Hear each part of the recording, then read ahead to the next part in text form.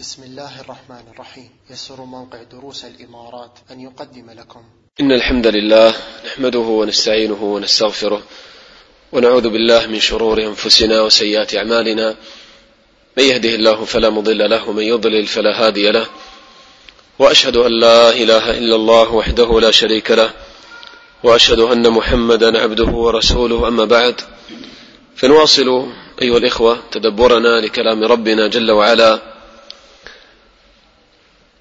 والله تعالى يقول: كتاب أنزلناه إليك مبارك ليدبروا آياته وليتذكر أولو الألباب. ونسأل الله تعالى بمنه وكرمه أن يرزقنا بشرى نبينا محمد صلى الله عليه وسلم، حيث قال: وما اجتمع قوم في بيت من بيوت الله يتلون كتاب الله ويتدارسونه بينهم إلا نزلت عليهم السكينة وغشيتهم الرحمة وحفتهم الملائكة وذكرهم الله في من عنده. نسأل الله تعالى من فضله. ولا نزال مع سورة الأحزاب، هذه السورة التي من أبرز مقاصدها التسليم لله جل وعلا ولرسوله صلى الله عليه وسلم، وبرز فيها أيضا تعظيم النبي صلى الله عليه وسلم.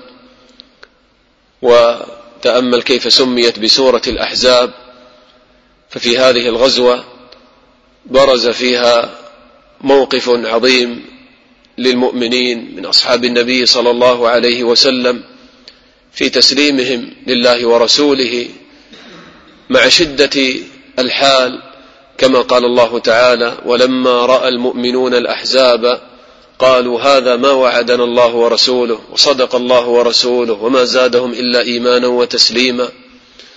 والله تعالى يقول في هذه السورة: وما كان لمؤمن ولا مؤمنة إذا قضى الله ورسوله أمرا أن يكون لهم الخيرة من أمرهم ومن يعص الله ورسوله فقد ضل ضلالا مبينا.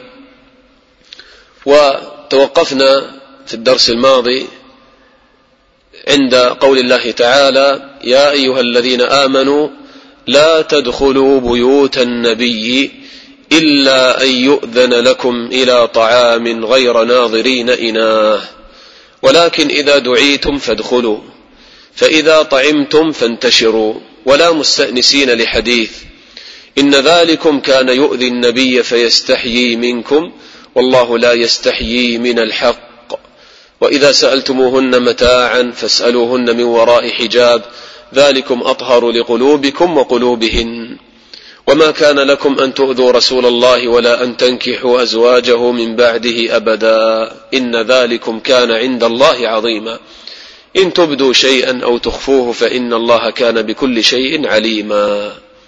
ما صلة هذه الآية بما قبلها؟ تأملوا يا الإخوة، لما أبطل الله تعالى كلام المنافقين والمشركين في ما يتعلق بزواج النبي صلى الله عليه وسلم من زينب بنت جحش رضي الله عنها، لما قالوا كيف يتزوج بزوجة ابنه بالتبني، وهذا كان منكرا عندهم في الجاهلية، فأبطل الله هذه العادة بهذا الزواج، وهذا فيه تسليم لله جل وعلا ولحكم الله جل وعلا.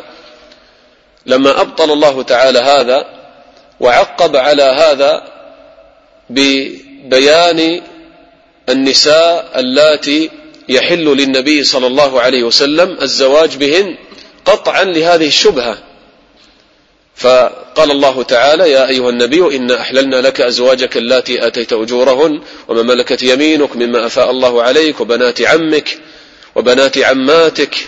وزينب بنت جحش هي بنت عمة النبي صلى الله عليه وسلم، بنت أميمة بنت عبد المطلب، وبنات خالك وبنات خالاتك اللاتي هاجرن معك، وامرأة مؤمنة إن وهبت نفسها للنبي إن أراد النبي أن يستنكحها خالصة لك من دون المؤمنين.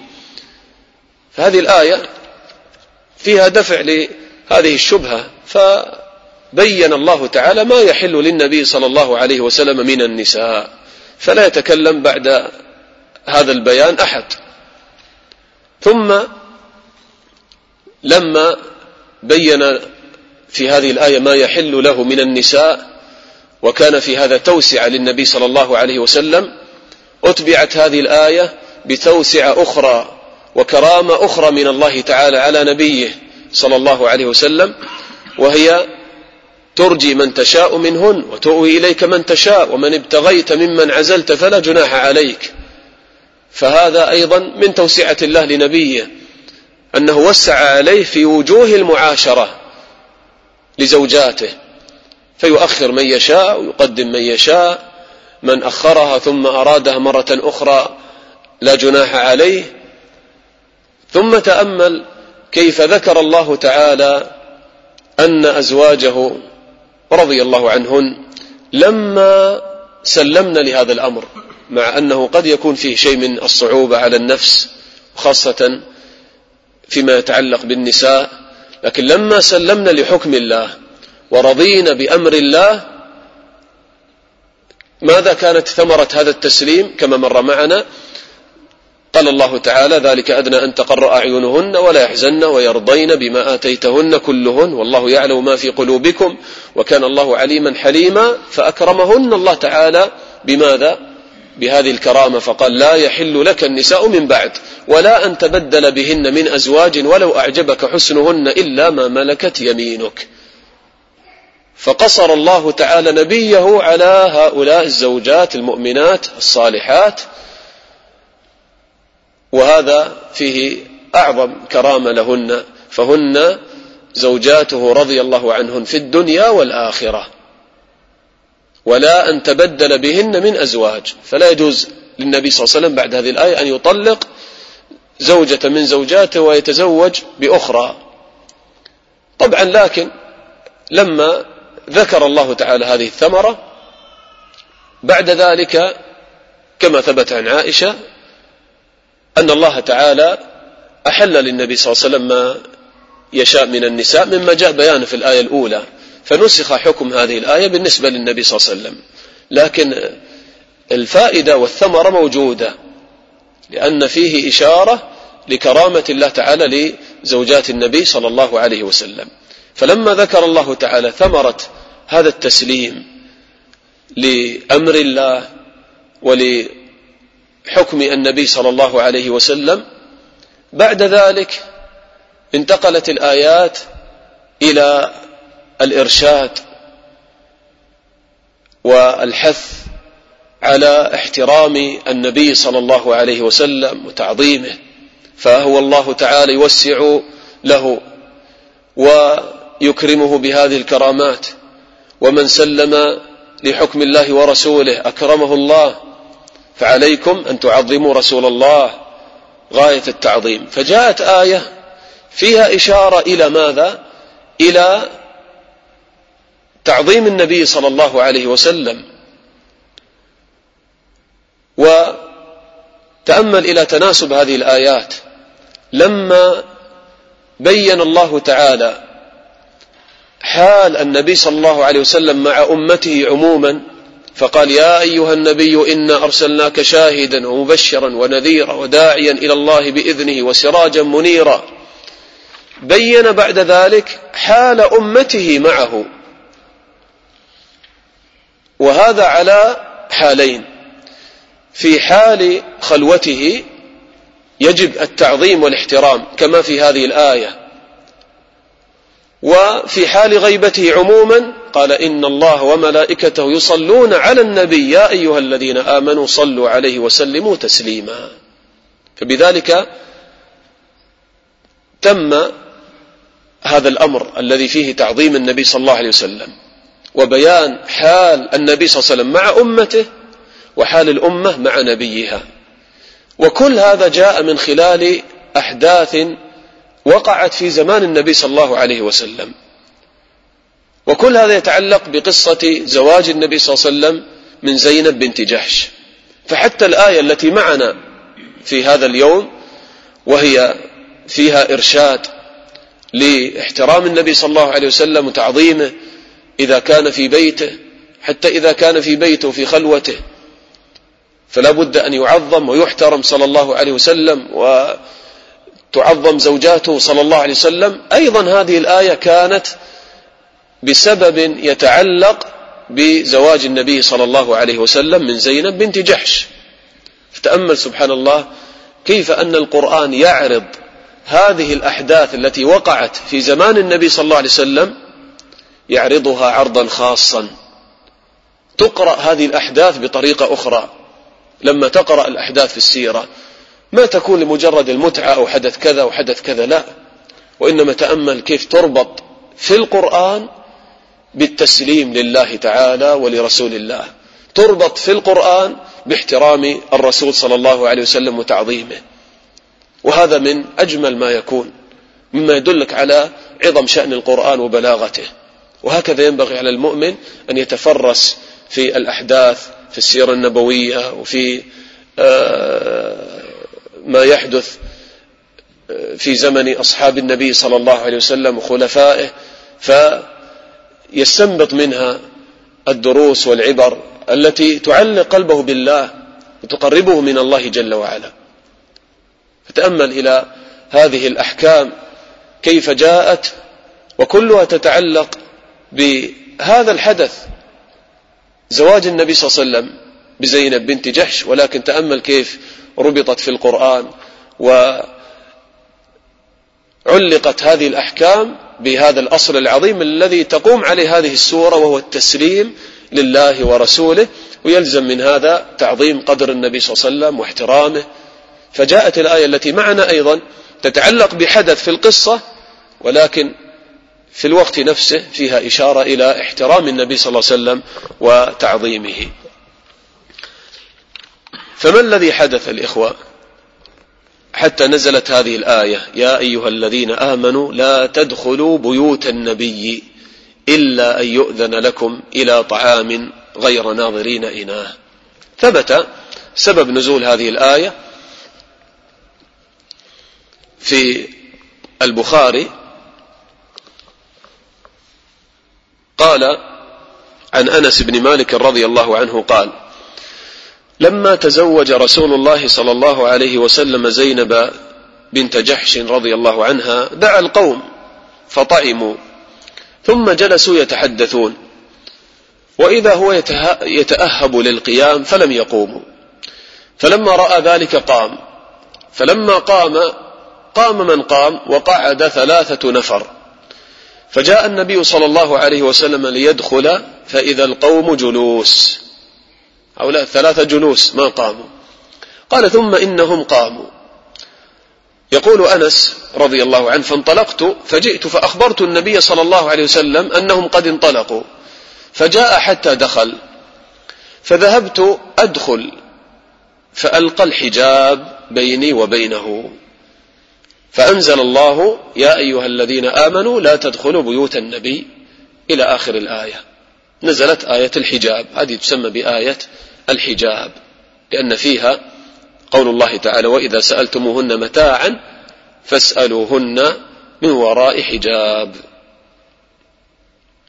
وهذه الآية تدخل في موافقات عمر رضي الله عنه، هذا الصحابي المحدث الملهم كما أخبر النبي صلى الله عليه وسلم. قد ثبت في البخاري عن أنس رضي الله عنه قال: قال عمر رضي الله عنه: قلت يا رسول الله يدخل عليك البر والفاجر، فلو أمرت أمهات المؤمنين بالحجاب، فأنزل الله آية الحجاب، يعني كما في هذه الحادثة. فتأمل إلى فراسة عمر رضي الله عنه وغيرة على أمهات المؤمنين، وأنزل الله تعالى هذه الآية. وجاء أيضا هذا السبب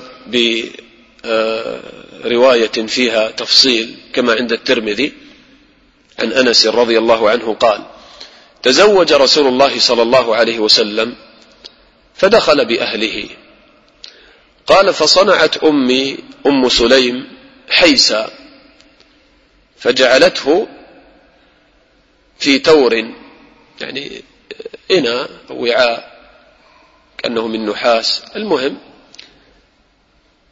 فجعلته في تور فقالت يا أنس اذهب بهذا إلى رسول الله صلى الله عليه وسلم فقل بعثت إليك بها أمي وهي تقرئك السلام وتقول إن هذا لك منا قليل يا رسول الله. يعني هكذا واجتمع الصحابة، ما كان في حرج.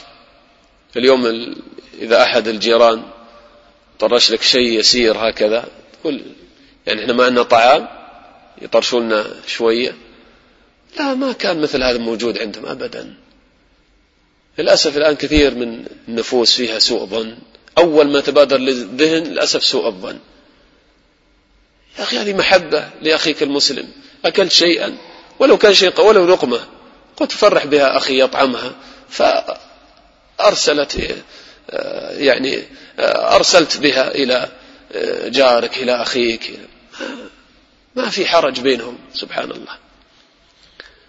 فهي صنعت حيسا تمر ويعني سمن ويعني دقيق مخلوط هكذا وشيء قليل في وعاء، وأرسلت به إلى النبي صلى الله عليه وسلم.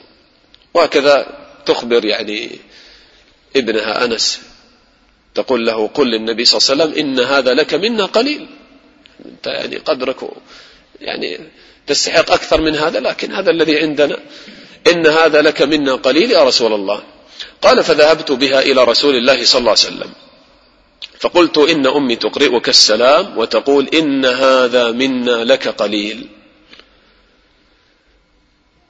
وهكذا الطفل من الجميل أن تبعثه في الحاجات، تحمله المسؤوليات حتى يتعلم كيف يتكلم، كيف يعامل الناس.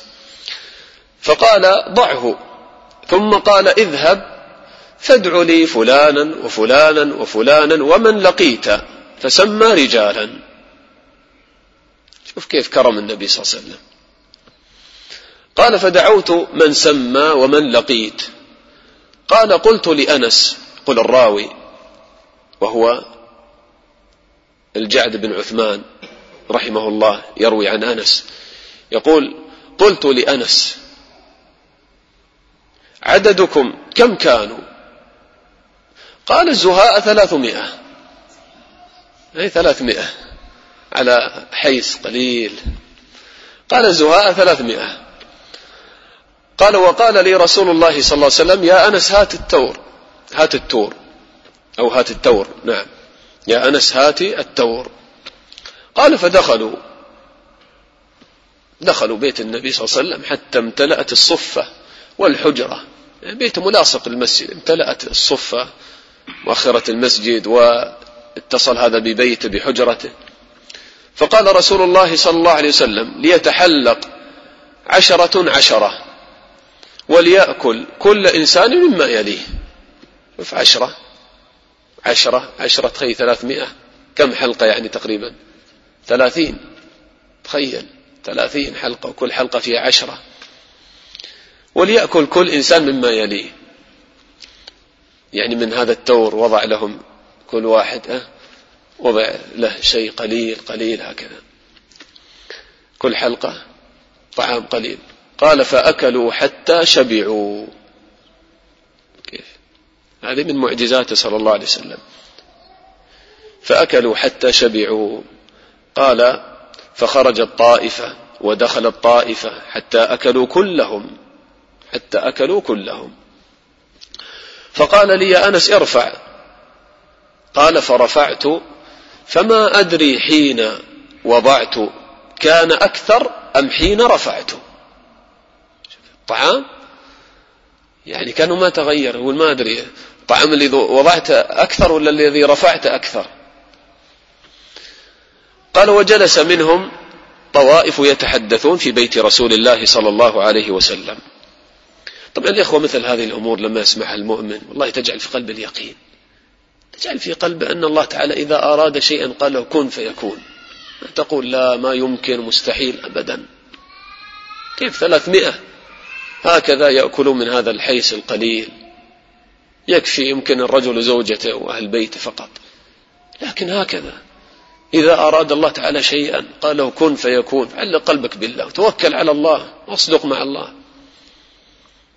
والله تعالى يبارك لك في وقتك، في طعامك، في قوتك، في أولادك، في أهلك.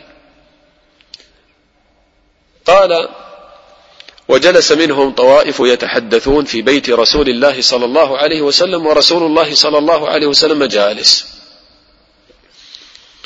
وزوجته مولية وجهها إلى الحائط، هذا قبل الحجاب، فهم موجودين في البيت في ناحية والزوجة في ناحية، كان هذا أمر ليس فيه أي شيء.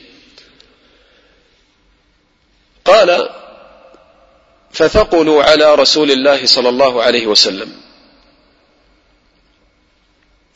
يعني ينتظرهم النبي صلى الله عليه وسلم أن يخرجوا، فما خرجوا، جلسوا يتحدثون.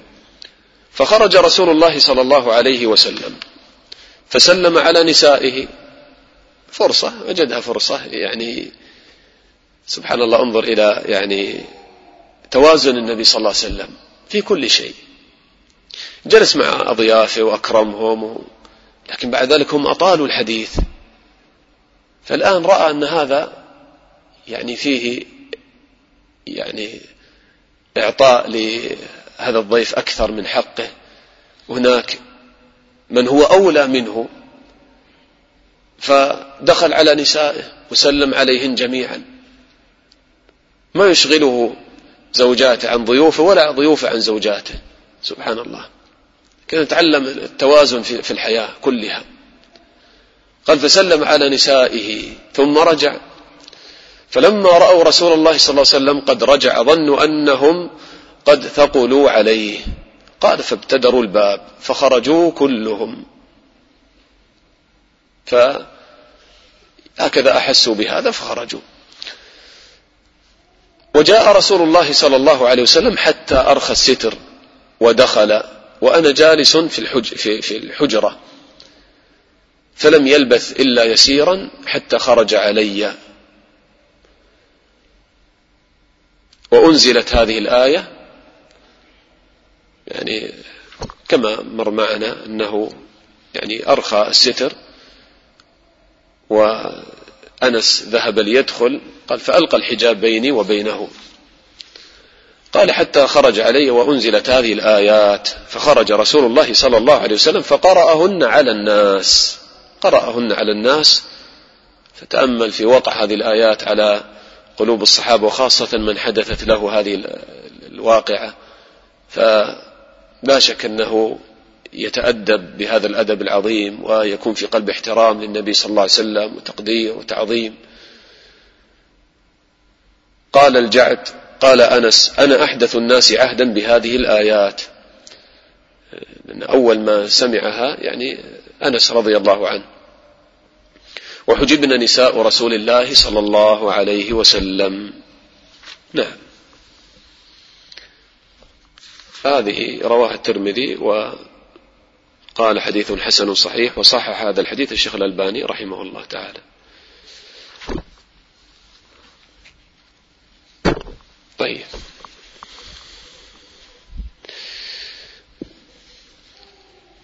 طيب نأتي الآن إلى الآيات التي أو هذه الآية التي معنا اليوم. إذن يقول الله تعالى يا أيها الذين آمنوا، وكما قال ابن مسعود رضي الله عنه إذا سمعت الله يقول يا أيها الذين آمنوا فأرعي لها سمعك، فإما خير تؤمر به أو شر تنهى عنه.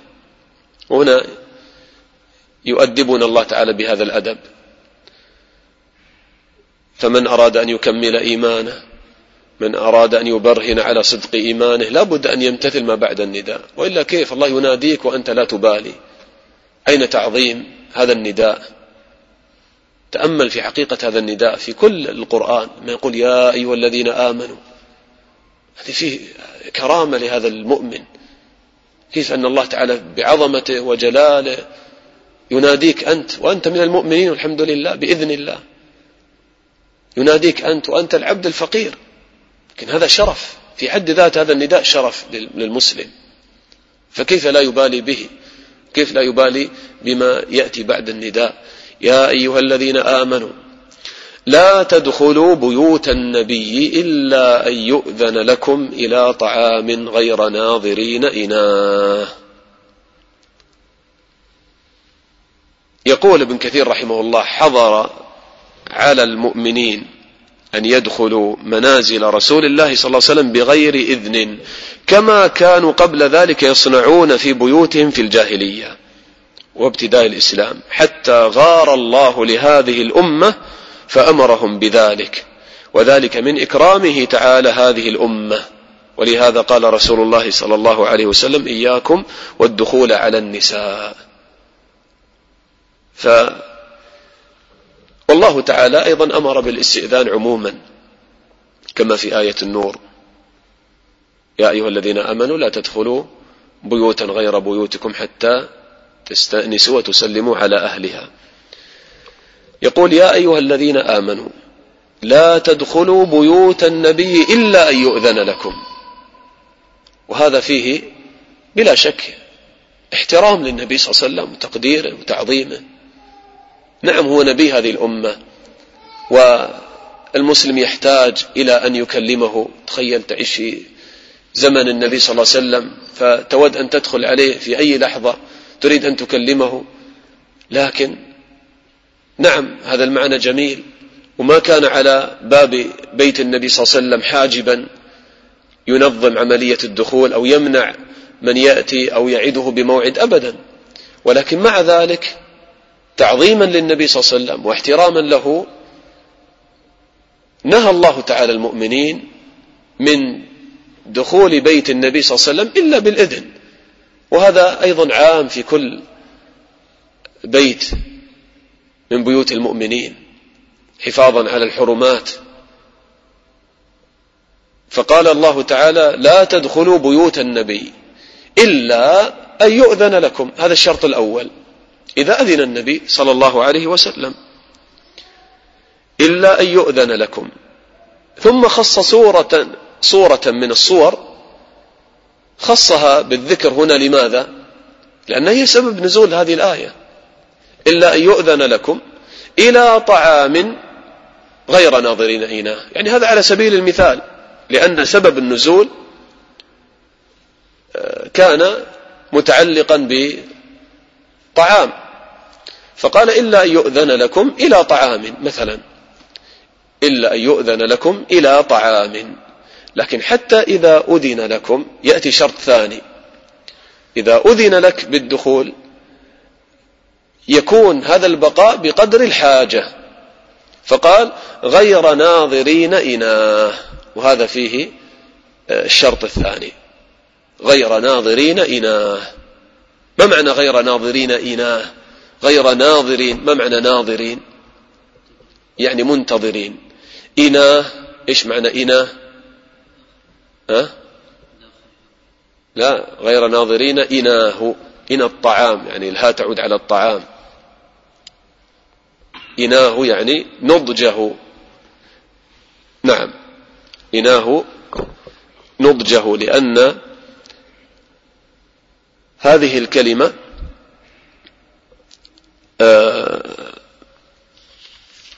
نعم هذه الكلمة تدل على بلوغ الغاية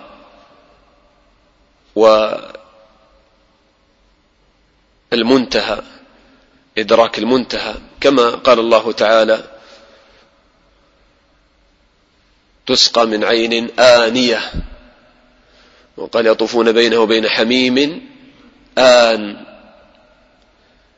يعني بالغ إناه، يعني من شدة الغليان قد بلغ أشد درجات الحرارة، كأنه قد بلغ إناه، يعني استوى هذا الماء في الغليان والشدة للتعذيب والعياذ بالله، كأنه أصبح الآن ناضجا مهيئا لتعذيب الكفار. فكذلك هنا غير ناظرين إناه، يعني إن الطعام إما يستوي وينضج. فإذن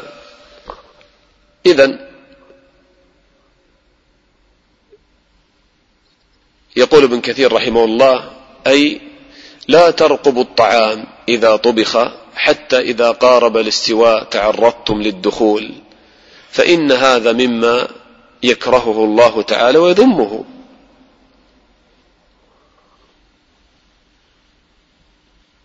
قال غيره: وهؤلاء قوم كانوا يتحينون طعام رسول الله صلى الله عليه وسلم، فيدخلون ويقعدون منتظرين لإدراكه.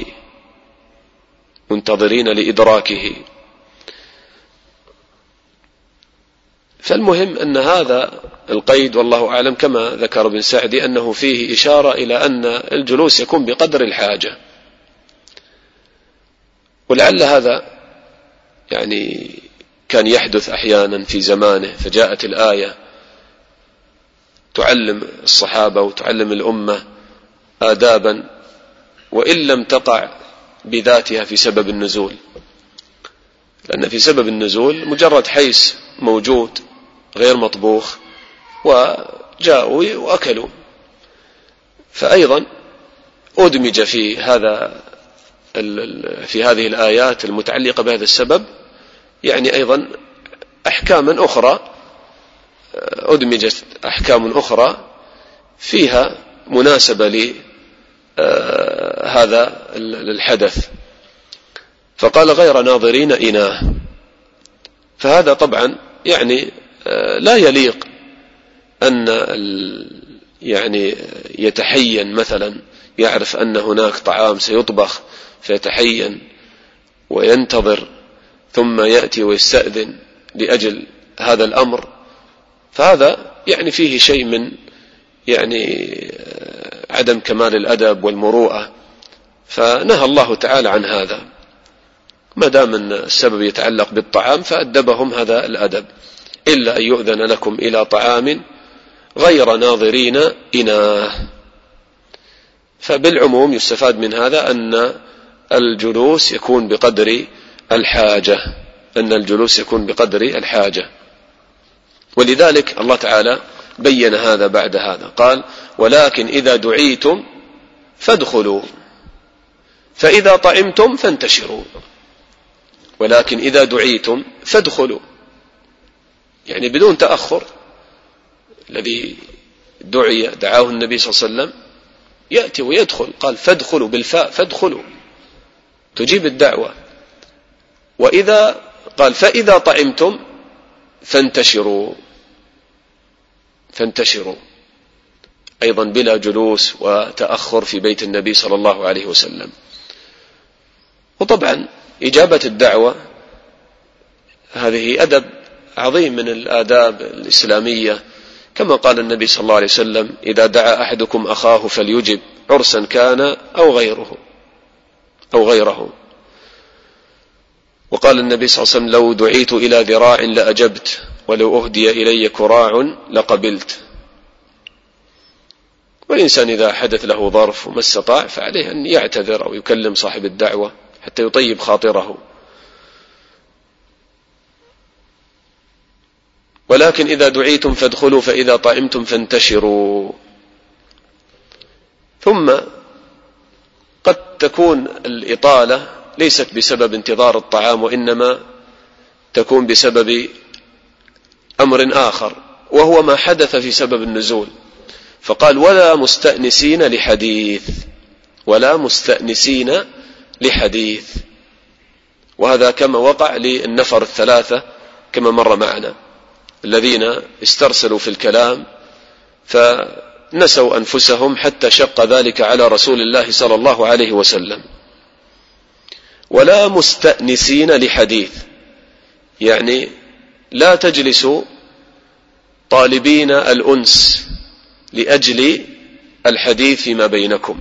ولا مستأنسين يعني لا تجلسوا طالبين الأنس. الإنسان لما يتكلم مع غيره: كيف حالك وماذا حدث وماذا فعلت اليوم، فيكون هناك مؤانسة بينهما بهذا الكلام، فقد يسترسل به الكلام والحديث.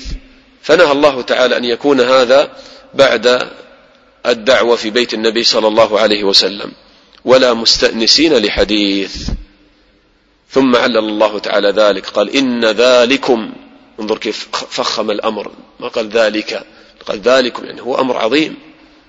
إن ذلكم هو المكث بعد الفراغ من الأكل يعني الحديث، والنبي صلى الله عليه وسلم يعني عنده حاجات أخرى.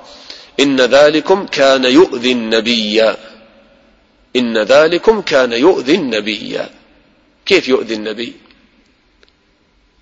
لأن هذا الأمر أولا قد يحول بين النبي صلى الله عليه وسلم وبين التفرغ لشؤون النبوة. فالنبي صلى الله عليه وسلم إذا كان في بيته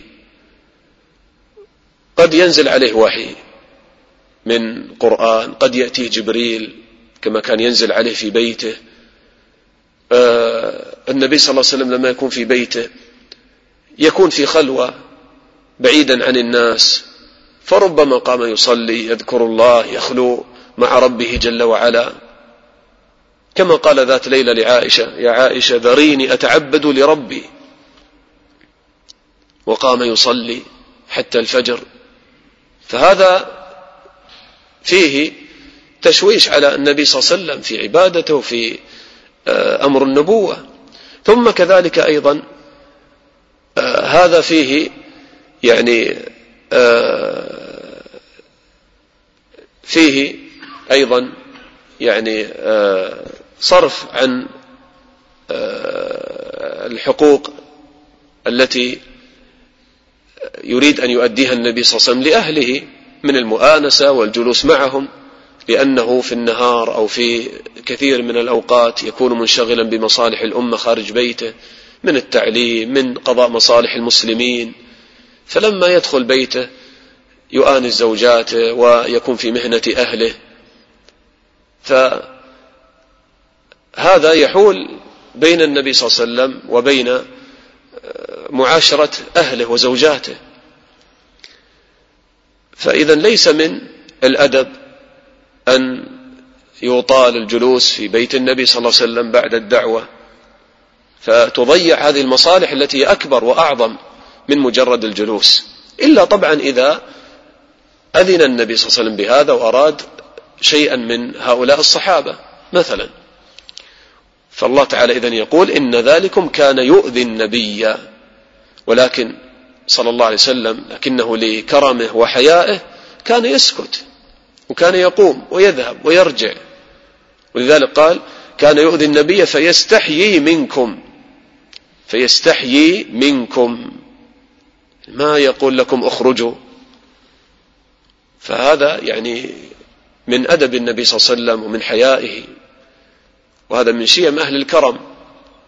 تأمل كيف أنه يكون في قلبه الحاجة ولكن يعني يسكت حياء من هؤلاء الصحابة رضي الله عنهم جميعا. قال: فيستحيي منكم.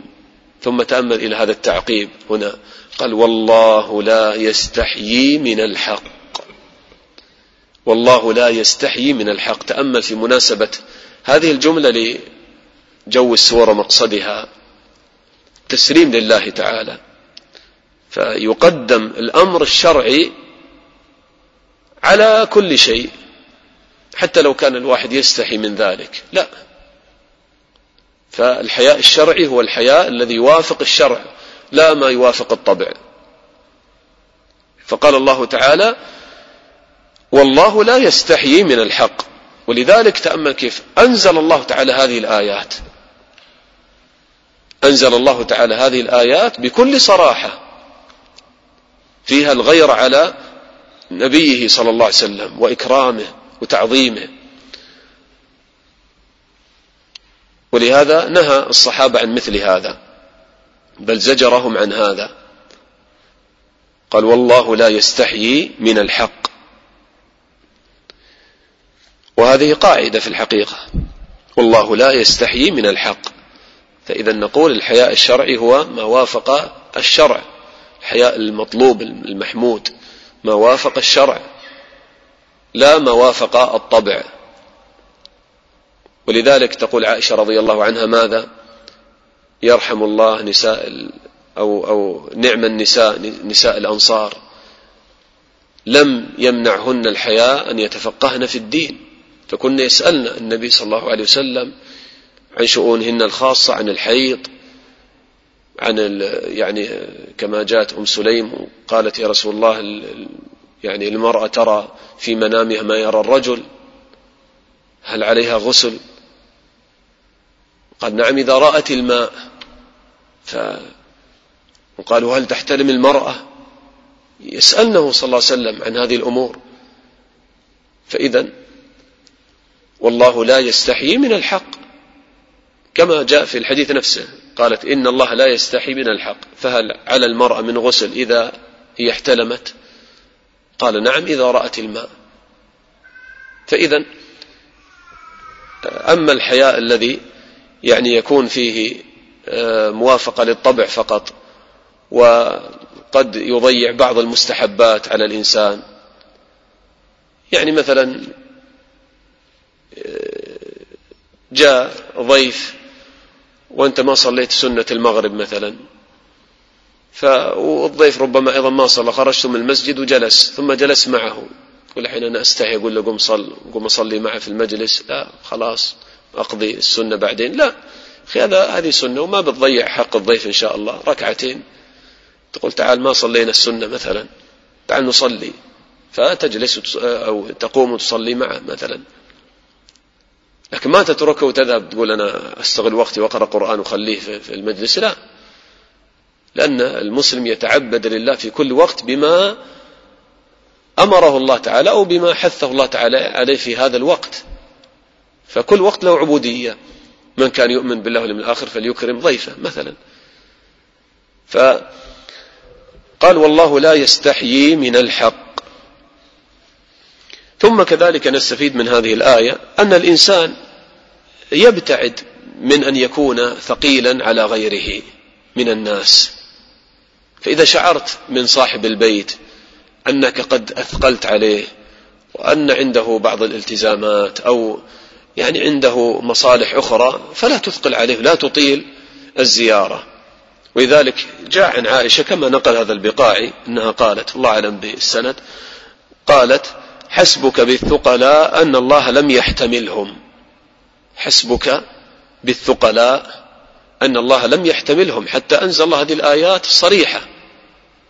فهذا ليس من الأدب، وهذا عموما في أي تعامل، إذا شعرت أنك بهذا التعامل ستثقل على غيرك لا اترك هذا التعامل، وكن يعني رحيما بالناس مسامحا لهم هينا لينا معهم، و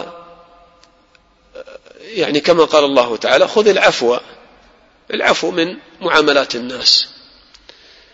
وكذلك يعني يستفاد من هذه الآية كما ذكر بعض المفسرين أن إدخال القلق والغم على الغير بسبب مصلحة تعود إلى يعني الإنسان نفسه، كوني أنا أحب هذا الأمر فأفعله ولا أبالي بالناس، ولو دخل على غيري هم وغم مثلا، فهذا في الحقيقة من مساوئ الأخلاق، وهذا لا يليق. وهذا يستفاد من هذه الآية، لأن الله تعالى قال ولا مستأنسين لحديث. هؤلاء يعني أعجبهم هذا الفعل أنهم يتكلمون يتحدثون فيما بينهم، لكن ما شعروا إيش بالغير، حتى في هذه الحادثة ما شعروا بالنبي صلى الله عليه وسلم مثلا، فالله تعالى نهى عن هذا. طبعا هذا إذا كان بعمد هذا لا يجوز، تعرف أنك إذا فعلت هذا الشيء وإن كان هذا يناسبك أنت وأنت تحبه تستأنس به، لكن هذا قد يضر غيرك أو يدخل على غيرك الضيق والغم وأنت متعمد في هذا، فهذا طبعا من مساوئ الأخلاق، وهذا لا يجوز لا ينبغي. لكن إذا ما كان بعمد يعذر صاحبه أنه ما تعمد، وكذا استرسل في الحديث، وكما حدث لبعض الصحابة هنا. ولذلك لما رأوا النبي صلى الله عليه وسلم في رواية الترمذي دخل ابتدروا الباب وخرجوا وحسوا بهذا. فإذا كان بدون عمد يعذر صاحبه، لكن عليه أن يراجع نفسه وينتبه لنفسه. أما إذا كان بعمد هنا المشكلة، ويكون في هذا لعل شيء في القلب وشيء من أمراض القلوب من وجود شيء من الكراهية والبغضاء. فالنبي صلى الله عليه وسلم يقول: لا يؤمن أحدكم حتى يحب لأخيه ما يحب لنفسه. وهذا من تمام الإيثار والتواضع مع الناس. إذا كنت تعرف أن هذا العمل نعم وإن كنت أنت تحبه، ولكن إذا فعلت هذا الشيء غير قد يتضرر أو تدخل عليه شيء من الضيق والحرج، فلا تتنازل أنت، تقول: لا، إذن ما دام أخي المسلم سيتضرر أو يعني ما يناسب هذا الأمر فأنا ما أفعله وأصبر على هذا. فما أجمل هذا يعني التعامل والتعاون، وهذا تجده كثير في الحياة. فالإنسان الإخوة عليه أن يعني يكون سمحا مع الناس. طبعا يستثنى من هذا إذا كان هذا الفعل حقا للإنسان، يعني هذا إذا كان هو حقك أصلا تفعل هذا الشيء، لكن فلان مثلا ما يعجبه أو ما يناسبه أو يعني يضيق عليه الحال، طب هذا حقي أنا. فإذا فعلت حقك وأخذت ما هو في حدود حقك فلا تلام على هذا إن شاء الله، لأنك ما تعديت وما يعني تعمدت أن يكون غيرك في حرج وضيق. ولكن مع ذلك طبعا الكرام والمؤمن الذي يعني يعامل الناس لأجل الله حتى في مثل هذه الأمور قد يتنازل عن حقه لأجل أخيه المسلم، لأجل أن يرتاح. ولذلك كما قال ابن تيمية رحمه الله تعالى، قال: العارف لا يرى لنفسه على الناس حقا ولا يرى لنفسه على الناس فضلا، ومن أجل ذلك لا يطالب ولا يضارب ولا يعاتب. انظر كيف الأنصار رضي الله عنهم لما جاء المهاجرون للمدينة كيف فتحوا بيوتهم، قسموها فيما بينهم وبينهم، الأموال مالي نصفين كما قال سعد بن الربيع، وهكذا يعني يتنازل عن حقوقه حتى ما يقع أخوه في الضيق والحرج، حتى يرتاح أخوه المسلم. فإذن هذا من الآداب المستفادة هنا من هذه الآية: ولا مستأنسين لحديث. إن ذلكم كان يؤذي النبي فيستحيي منكم والله لا يستحيي من الحق، والله لا يستحيي من الحق. طبعا مثل هذه الآداب الإخوة قد الإنسان تمر معه يعني في حياته العملية، مثلا في الدوام مثلا، يعني إنسان مثلا يعرف أنه إذا أخذ إجازة قد يكلف غيره أشياء كثيرة ويوقع غيره في الحرج والضيق، لكن غيره قد يعني يستحي منه فما يظهر له هذا. وهذه الإجازة ليست ضرورية ولا حاجية، يعني أمر ممكن يؤخر ممكن يقدم في وقت مناسب، مثلا يأخذها في وقت مناسب بحيث أنه ما يضيق على أخيه في نفس الوقت. فمثل هذا يعني يراعى في التعامل مع الناس مع إخوانك، وهذا يسبب المحبة. أما إذا الإنسان يعني هكذا فقط ينظر إلى نفسه وما يبالي بغيره، فلان وقع في حرج أو ما وقع في حرج أنا ما يهمني، المهم أنا أرتاح، فهذا طبعا سيولد العداوة والبغضاء بلا شك. فإذا على المسلم أن يعني يكون سمحا مع الناس، وأجره على الله الذي يتعامل مع الله ودائما يفكر في الأجر عند الله تعالى يسهل عليه مثل هذا. لكن الذي ينسى الآخرة وينسى مثلا هذه الأجور والحسنات يصعب عليه هذا. قال: إن ذلكم كان يؤذي النبي فيستحيي منكم والله لا يستحيي من الحق. قال ابن سعد: فهذا أدبهم في الدخول في بيوته، وأما أدبهم معه في خطاب زوجاته فقال تعالى. شوف يربط بين أجزاء الآية، لما أدب الله تعالى الصحابة في معاملتهم مع النبي صلى الله عليه وسلم إذا دخلوا بيته في خاصة حياته، حتى هناك لابد من التزام الآداب، كذلك تعظيما للنبي صلى الله عليه وسلم أدبهم إذا تعاملوا مع زوجاته رضي الله عنهن، فقال: وإذا سألتموهن متاعا فاسألوهن من وراء حجاب. وإذا سألتموهن متاعا يعني حاجة تريد آنية من البيت، تستعير آنية أو شيء، وأعظم ما يدخل في هذا السؤال عن الدين والقرآن. وإذا سألتموهن متاعا، هذا أولى طبعا من سؤال المتاع. ولذلك كان الصحابة رضي الله عنهم يدخلون بيت النبي صلى الله عليه وسلم ويسألون زوجاته من وراء حجاب، تسألوهن من وراء حجاب، كما كان كثير من التابعين والصحابة يدخلون على عائشة رضي الله عنها ويسألونها، كما في قصة مثلا الثلاثة الذين دخلوا بيوت أزواج النبي صلى الله عليه وسلم وسألوا زوجاته عن عبادة النبي صلى الله عليه وسلم، حتى قال أحدهم: أما أنا فأصوم ولا أفطر، وأما أنا فلا أنام، وأما أنا فلا أتزوج النساء. فلما علم النبي صلى الله عليه وسلم بهذا قال: من رغب عن سنتي فليس مني.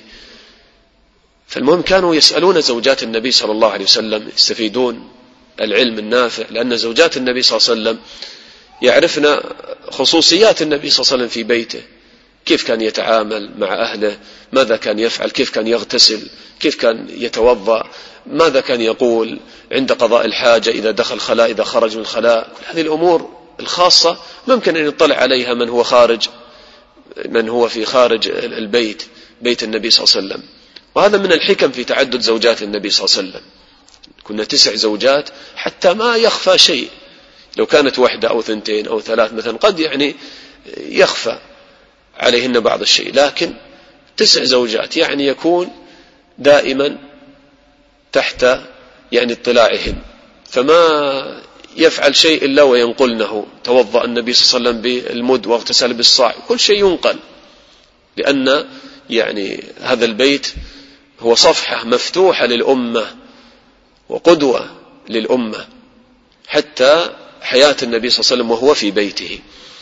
فقال: وإذا سألتموهن متاعا فاسألوهن من وراء حجاب. لماذا؟ قال: ذلكم، يعني هذا الأمر العظيم، السؤال من وراء الحجاب، انظر كيف عظمه، ذلكم أطهر لقلوبكم وقلوبهن، ذلكم أطهر لقلوبكم وقلوبهن. الله أكبر. تأمل هنا، يعني هذه الآية نزلت في من؟ في أطهر قلوب موجودة في هذه الأمة. أي نساء أطهر قلبا من الصحابيات بل من زوجات النبي صلى الله عليه وسلم؟ هل هناك نساء في الأمة قلوبهن أطهر من قلوب زوجات النبي صلى الله عليه وسلم؟ أبدا. ذلك الله تعالى اختارهن لصحبة النبي صلى الله عليه وسلم، بل لمعاشرته في بيته. وهل هناك من الرجال من قلوبهم أطهر من قلوب الصحابة رضي الله عنهم؟ أبدا. ذلك الله تعالى اختارهم لصحبة نبيه. فمع ذلك الله تعالى يقول: ذلكم أطهر لقلوبكم وقلوبهن. وهذا الإخوة فيه تربية لهذا الجيل، جيل الصحابة رضي الله عنهم.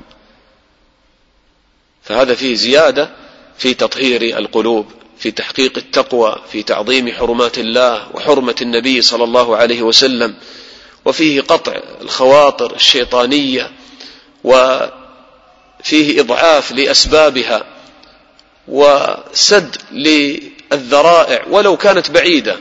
ما يمكن أن يخطر في قلب هذا الصحابي شرا بالنسبة إذا رأى زوجة من زوجات النبي صلى الله عليه وسلم، وهي أمه، وأزواج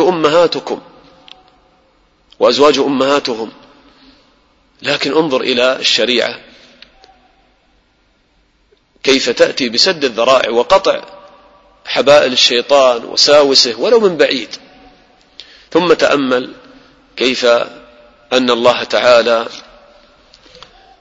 يحفظ يعني قلوب المؤمنين بهذه الآداب، لأن الأصل هو القلب، كما قال النبي صلى الله عليه وسلم: ألا وإن في الجسد مضغة إذا صلحت صلح الجسد كله، وإذا فسدت فسد الجسد كله، ألا وهي القلب. ذلك من رحمة الله تعالى أنه لما حرم الزنا مثلا حرم وسائله، فحرم الخلوة، حرم المصافحة، حرم النظر، بشهوة إلى المرأة أو تعمد النظر إلى ما لا يحل، فحرم سفر المرأة بدون محرم. كل هذا قطعا للفاحشة. ثم كذلك في هذا تطهير القلوب، أمر المرأة بالحجاب. لماذا؟ حتى تطهر القلوب. ليست المسألة فقط الإخوة ترجع إلى الوقوع في الزنا أو لا، وهذه نقطة قد يغفل عنها كثير من الناس، يقول لا أنا الحمد لله بعيد عن الزنا. لما تنصح فلان كيف تكلم فلان ويسولف معها ويسترسل في الحديث مع فلان، لما تسأل يقول والله أنا قلبي نظيف، أنا ما أفكر فيها ولا يتفكر فيني، مجرد حديث بيننا، وما يغض بصر عن النساء. يا فلان اتق الله، قل للمؤمن يغضوا من أبصارهم واحفظوا فروجهم، قل لا أنا قلبي الحمد لله نظيف، قلبي ما يفكر في هذه الأمور. وهذا يخدع نفسه في الحقيقة. ليست المسألة، نعم قد يكون هذا من أبعد الناس عن الزنا الحمد لله، ما يفكر في هذه الأمور، هو بعيد، وهذه المرأة يعني أيضا يعني بعيدة عن هذا. لكن ليست المسألة فقط في الزنا، مسألة يعني أيضا تتعلق بإيمانك وقلبك وطهارته. بالله عليك هذا الإنسان الذي يقلب بصره في النساء ويتكلم مع النساء ويخالط النساء، بالله عليك ما يخطر في قلب شيء من الشهوات إذا قام يصلي حتى بين يدي الله؟ والله يأتي الشيطان يذكر بصورة فلانة وصورة فلانة ويتكلم كأنه مع فلانة، يأتي الشيطان يذكره بهذا. إذا كان واحد منهم يمكن يصلي يذهب إلى بيته ويذهب إلى أهله ومباح له، فكيف بمثل هذه الأمور التي قد تتشوف لها النفس؟ فما يكون القلب طاهرا، يكون القلب قاسٍ. وهذا حال بعض الناس اليوم لما يشتكي ما أجد الخشوع في الصلاة، ما أجد لذة في صلاتي، ما أبكي في الصلاة. لماذا؟ أنت ما تركت شهوة إلا وأدخلتها في قلبك، ثم بعد ذلك تبكي على نفسك. النبي صلى الله عليه وسلم يقول إيش؟ إذا أذنب العبد نكت في قلبه نكتة سوداء. شوف هذا ذنب واحد ينكت في قلبك نكتة سوداء، ما يكون قلب طاهرا إذن. فإذا تاب ونزع واستغفر سقي إلى قلبه، وإذا عاد حتى تعلو قلبه. فقال فذلكم الران، وقرأ قول الله تعالى كلا بل ران على قلوبهم ما كانوا يكسبون. نعم الأمر قد يكون في زماننا هذا الإخوة فيه يعني مشقة والفتنة يعني عظيمة، لكن المسلم جاهد نفسه بقدر المستطاع يغض بصره حتى يعني يحفظ الله تعالى لك إيمانك وقلبك. ذلكم أطهر لقلوبكم وقلوبهن. تخيل مجتمع هكذا فيه العفاف، الرجل ما يرفع رأسه للمرأة وكذلك المرأة لا ترفع رأسها للرجل، يكون بينهم احترام والحياء، والمرأة يعني تخاف الله تعالى وتتقي الله تعالى في غيرها، فإذا خرج من بيتها تخرج متحجبة محتشمة لا تشم منها رائحة، وهكذا. حتى لو حصل يعني شيء من خروج النساء للحاجة ما يكون في فتنة كما كان في زمن النبي صلى الله عليه وسلم. تخيل بذلك الزمن يعني في قصة أبو أسيد رضي الله عنه لما تزوج كانت زوجته هي التي تقدم الطعام للصحابة رضي الله عنهم. شوف المجتمع أي طهارة أعظم من هذه الطهارة. بالفعل إنها على ثقة، هي على ثقة أن ما حد ينظر إليها وهم لا ينظرون إليها. إيمان ومراقبة لله تعالى. فإذا قال ذلكم أطهر لقلوبكم وقلوبهن. فإذا يعني قطع أسباب الفتنة هو من أعظم أسباب تحصيل طهارة القلوب. فالإنسان الإخوة يبتعد عن فتن الشهوات وفتن الشبهات عموما. وأيضا هذه الآية فيها رد على هؤلاء الشياطين أصحاب القلوب المريضة والعقول السخيفة لما يقولون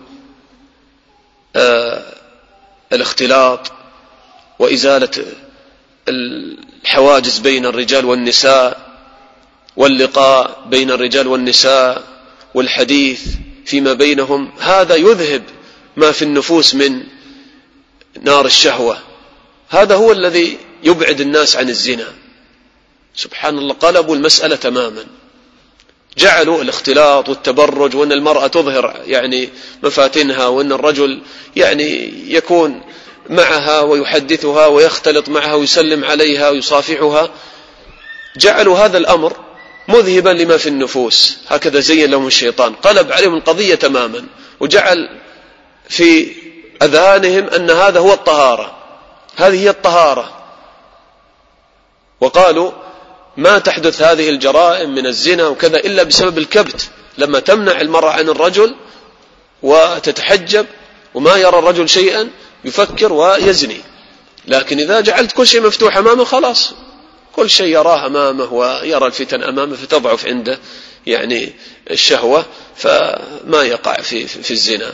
وهذا فيه الحفظ للمجتمعات، فجعلوا التبرج والسفور هو يعني الأمان والحفظ للمجتمعات. هذا في الحقيقة يعني من السخافة في الحقيقة، ومن يعني قلب الحقائق. ما ينطلي هذا الكلام إلا على أصحاب العقول السخيفة البعيدة عن الله. أولا، كيف تكون المعصية التي يكرهها الله تعالى يبغضها سببا للأمان والطهارة والنزاهة؟ ثم سبحان الله، يعني أنت تعرف ما في النفوس من ميل وشهوة، ثم توقد بينهم يعني هذه النار. كيف يكون هذا؟ يعني فهذا أبدا يعني في الحقيقة يعني فيه يعني قلب للحقائق، وفيه معارضة صريحة لكلام الله تعالى. الله تعالى يقول: وإذا سألتموهن متاعا فاسألوهن من وراء حجاب ذلكم أطهر لقلوبكم وقلوبهن. وتقول لا، الطهارة في عكس هذه الصورة تماما. أعوذ بالله، هذه جرأة على الله تعالى. فهؤلاء يعني ينبغي عليهم أن يتقوا الله تعالى، أن يعرفوا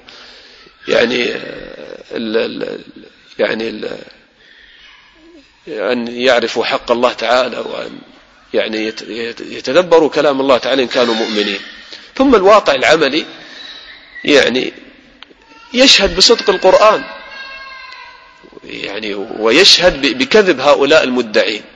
انظر إلى المجتمعات التي فيها تبرج وسفور، انظر كيف فيها الزنا وفيها، وكلما كانت المرأة محافظة ومتحجبة كان المجتمع أطهر وأنقى.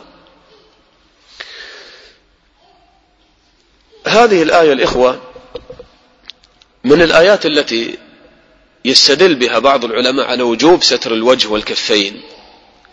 يقول الله تعالى: قال: وإذا سألتموهن متاعا فاسألوهن من وراء حجاب فلا يرى من المرأة شيء. لكن في الحقيقة يعني الاستدلال بهذه الآية خاصة محل نظر. لماذا؟ قال ابن تيمية رحمه الله كما في الفتاوى، قال: فآية الجلابيب، آية الجلابيب ستأتي معنا: يا أيها النبي قل لأزواجك وبناتك ونساء المؤمنين يدنين عليهن من جلابيبهن. فآية الجلابيب في الأرضية عند البروز من المساكن، هذه عند الخروج. قال: وآية الحجاب عند المخاطبة في المساكن، وآية الحجاب عند المخاطبة في المساكن. فما تحمل إحدى الآيتين على الأخرى. وذكر الشيخ الألباني رحمه الله تعالى في كتابه الرد المفحم أن هذه الآية يعني ليس فيها دلالة على الوجوب. لماذا؟ قال: لأن المرأة وهي في دارها لا تكون عادة متجلببة ولا مختمرة، فلا تبرز للسائل، فلا بد أن تكون من وراء حجاب. المرأة في بيتها كيف تكون لابسة؟ تكون بلباس مهنتها، فإذا دخل عليها أحد يسألها لا بد أن يوضع الحجاب، لأن ليس من شأن المرأة في البيت أن تلبس النقاب والعباءة والخمار مثلا، لا. لذلك الله تعالى قال: وإذا سألتموهن متاعا فاسألوهن من وراء حجاب. هذا في الحكم إذا كان اللقاء مع المرأة في البيت مثلا. أما إذا خرجت فتأتي آيات أخرى. في الأمر بالحجاب، ثم هناك تفسر الآية تأتي معنا إن شاء الله، وهل فيها يعني وجوب ستر الوجه إذا خرجت أو لا، هذا سيأتي معنا إن شاء الله. لكن أقصد الاستدلال بهذه الآية يعني فيه نظر. نعم العلة يعني واحدة، ذلكم أطهر لقلوبكم وقلوبهن، لا شك أن تستر المرأة وستر وجهها وكفيها ما تخرج من البيت إلا وهي مستورة بالكامل هذا أطهر وأحسن، لكن هل هذا يجب أو لا؟ هذا يعتمد على آيات أخرى وأدلة أخرى. أما الاستدلال بهذه الآية فقط فقد علمت ما فيه. قال الله تعالى بعد ذلك: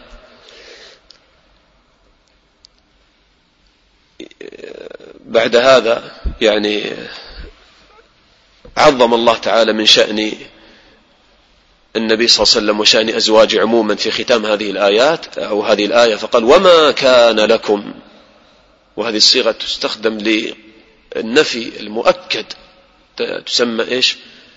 يعني إيش؟ نفي الجحود. وما كان لكم أن تؤذوا رسول الله ولا أن تنكحوا أزواجه من بعده أبدا. تأمل سبحان الله، هذه ملخص الآية، ملخص هذه الآداب. وما كان لكم أن تؤذوا رسول الله بأي نوع من أنواع الإيذاء، ومن ذلك ولا أن تنكحوا أزواجه من بعده أبدا. هذا من يعني حرمة زوجات النبي صلى الله عليه وسلم لأنهن أمهات المؤمنين. ولا أن تنكحوا أزواجه من بعده أبدا، حتى إذا مات النبي صلى الله عليه وسلم لا يجوز هذا أبدا إلى يوم القيامة، لأنهن زوجاته في الدنيا والآخرة، فهن معه في الجنة، فكيف تنكح المرأة بعد ذلك من زوجاته؟ وهذا فيه تعظيم للنبي صلى الله عليه وسلم وتعظيم لزوجاته، والتعظيم لزوجاته راجع لتعظيمه صلى الله عليه وسلم. ثم تأمل كيف ختمت هذه الآية التي فيها آداب تتعلق بالنبي صلى الله عليه وسلم، ختمت بختام عظيم جليل. قال: إن ذلكم كان عند الله عظيما.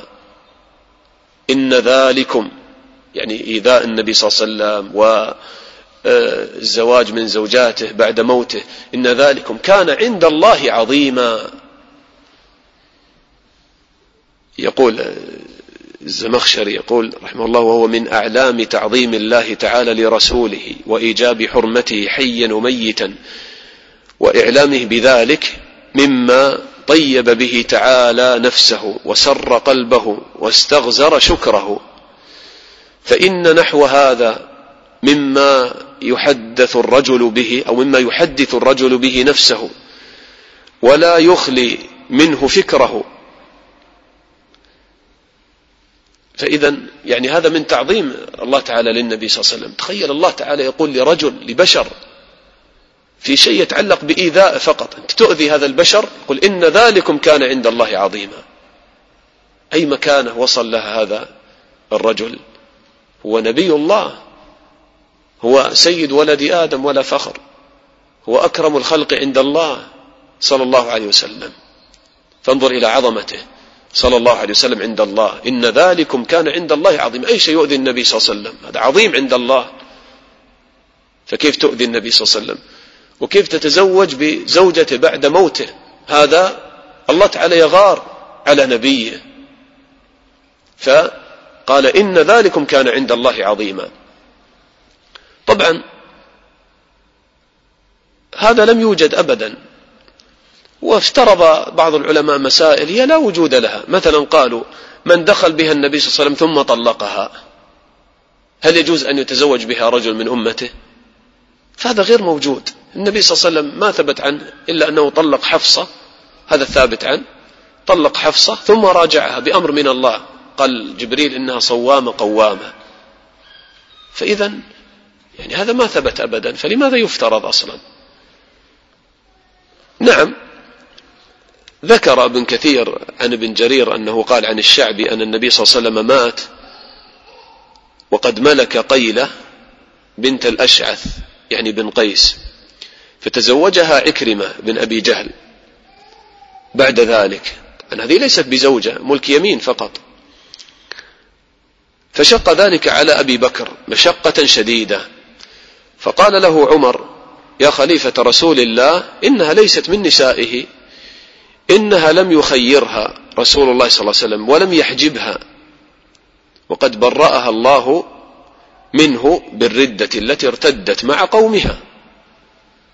قال فاطمأن أبو بكر رضي الله عنه وسكن. وإن كان في هذا الأثر أيضا انقطاع، وأنا ما أذكر أنه ثبت يعني أن هذه يعني من ملك يمينه التي دخل بهن. الثابت ماريا، الثابت في ملك اليمين أنه دخل بها ماريا رضي الله عنها. وذكرت أخرى مر معنا هذا في يعني الآية التي فيها تفصيل للنساء اللاتي يحل النبي صلى الله عليه وسلم الزواج منهن. أظن ذكرنا نعم ريحانة بن شمعون، قال وملك ريحانة بن شمعون وماريا القبطية. والله أعلم هذه أيضا دخل بها أو لا، لكن هذه لعله ملكها فقط وما دخل بها، فهذا أمر يعني هين. وتأمل إلى هذا التعظيم من الله تعالى للنبي صلى الله عليه وسلم أنه يمنع من الزواج يعني زوجاته. وطبعا هذا الإخوة يعني لا شك أنه حتى في الحياة يعني بين الناس طبعا هو جائز بالنسبة لعموم المسلمين. إذا مات إنسان مثلا أو طلق زوجته ثم تزوجها آخر هذا يجوز، لكن لا شك أن يعني هذا الأمر يعني قد يغار الرجل على أهله، وخاصة إذا كان هذا بعد موته، فما تكون هذه إذن زوجته في الجنة، لأن المرأة تكون يعني لآخر رجل تزوجها، فقد يعني يسبب هذا هم وضيق في القلب، أنا الآن إذا مت زوجتي من يأخذها بعدي، ربما تتزوج ربما كذا. وذلك بعض الصحابة رضي الله عنهم، أو هذا جاء عن أبي الدرداء كما أذكر، أنه يعني عند موته امرأته قالت أنا أخطبك من الآن وأعاهدك أني لا أتزوج بعدك حتى أكون زوجتك في الجنة، كما أنت خطبتني وتزوجتني في الدنيا فأنا من الآن أعاهدك على هذا.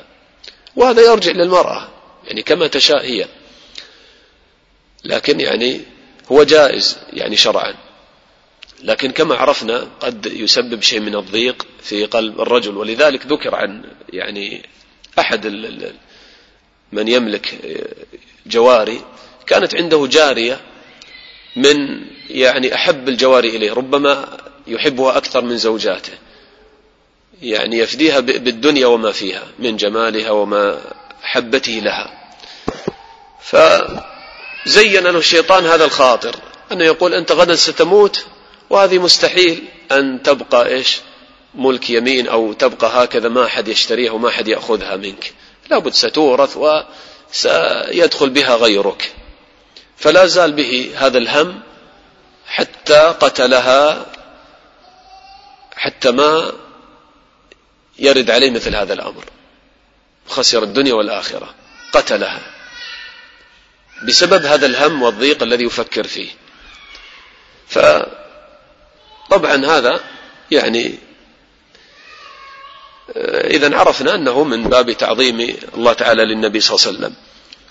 قال إن ذلكم كان عند الله عظيما، ثم ختم أيضا هذه الآيات بآية تربط القلوب بالله تعالى، لأن مثل هذه الآداب وتعظيم النبي صلى الله عليه وسلم واحترام حرمات الله تعالى وحرمات النبي صلى الله عليه وسلم هذا ما يكون إلا بمراقبة الله تعالى. فقال الله تعالى إن تبدوا شيئا أو تخفوه، إن تبدوا شيئا من إيذاء النبي صلى الله عليه وسلم، من يعني عدم احترام زوجاته، إن تبدوا شيئا على ألسنتكم أو أفعالكم أو تخفوه في صدوركم فإن الله كان بكل شيء عليما، فإن الله كان بكل شيء عليما وجازيكم على هذا. فإذن هذه الآيات الإخوة يعني آيات عظيمة في الحقيقة في يعني احترام النبي صلى الله عليه وسلم والأدب يعني معه، وطبعا قد يقول المسلم خلاص نحن الآن ما نستطيع أن نطبق هذه الآية أننا ما ندخل بيت النبي صلى الله عليه وسلم إلا بإذن، ويعني إذا دخلنا ما نجلس إلا يعني بقدر الحاجة ثم نخرج، فماذا نستفيد منها؟ قل بالعكس، نستفيد منها فائدة عظيمة، وهي أنك تأمل يعني إذا كان النبي صلى الله عليه وسلم حيا ستعامله بهذا التعامل، أنك تراعيه أعظم مراعاة، وما تدخل بيته إلا بإذن، وإذا دخلت بيته ما تجلس عنده إلا بقدر الحاجة وتنصرف، حتى ما تدخل يعني أي هم وأي كدر في قلب النبي صلى الله عليه وسلم. طيب كيف بعد ذلك لا تبالي بسنته؟ كيف بعد ذلك تقدم ذوقك وشهوتك على سنة النبي صلى الله عليه وسلم؟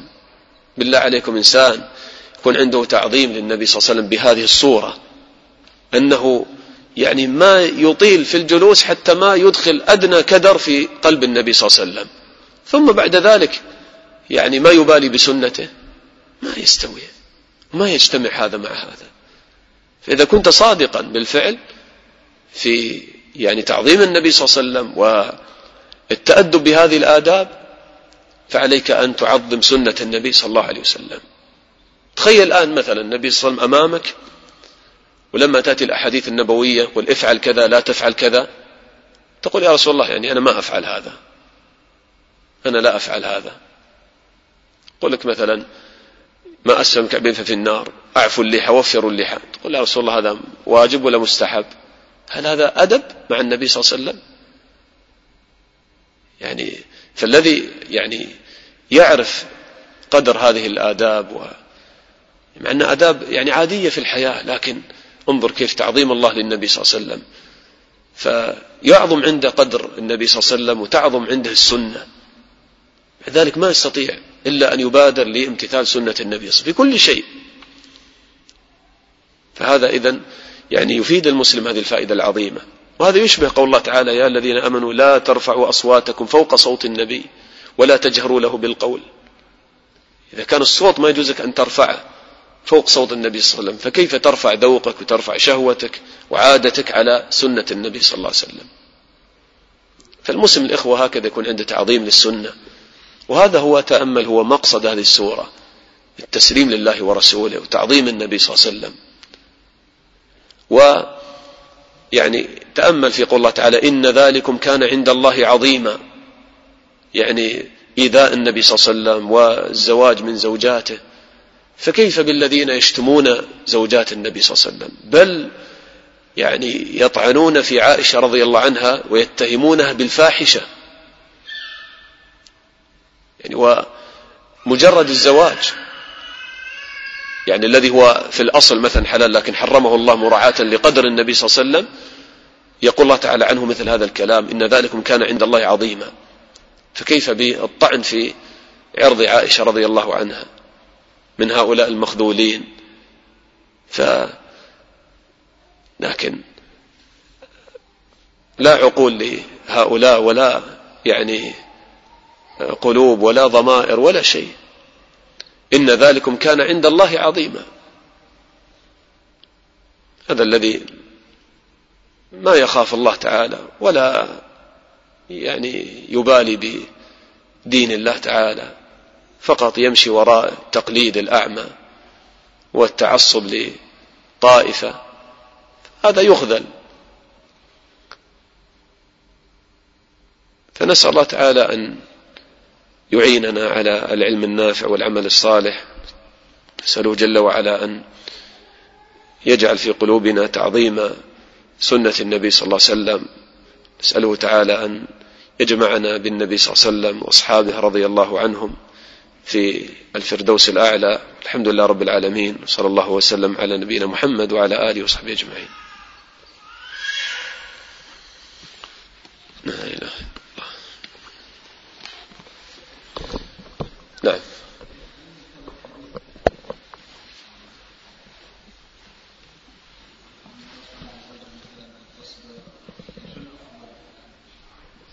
والله أنا ما أحفظ حديث يعني في هذه المسألة بالخصوص، ما أذكر أنه ورد حديث أن المرأة إذا مات عنها زوجها ما تتزوج يعني وتصبر على هذا، لا، هذا أمر يعني جائز ومباح، يعني الله أعلم، يعني ليس بالمكروه ولا بالمستحب، يرجع الأمر للمرأة نفسها. كذلك مثلا يعني أم سلمة، يعني كيف كانت مع أبي سلمة في غاية الوفاء، ويعني هاجر معا للحبشة، ثم يعني حصل ما حصل فهجر إلى المدينة، وكيف التقت به بعد ذلك، ثم لما مات أبو سلمة استشهد تزوجها النبي صلى الله عليه وسلم مثلا. وأسماء بنت عميس تزوجها 3 من الصحابة، كانت أولا عند جعفر رضي الله عنه هكذا، صح؟ ثم تزوجها أبو بكر، لما مات جعفر تزوجها أبو بكر، ثم لما مات أبو بكر تزوجها علي رضي الله عنه. فإذا هذا يعني حفصة يعني لما مات زوجها في الغزوة استشهد تزوجها النبي صلى الله عليه وسلم، وهكذا زوجات النبي صلى الله عليه وسلم كلهن يعني كنا ثيبات إلا عائشة رضي الله عنها. اشترط على الزوجة يعني والله يعني يقولها أنت تريديني في الجنة فما تتزوجين بعدي وخلاص مثلا، ممكن يقولها الكلام هذا.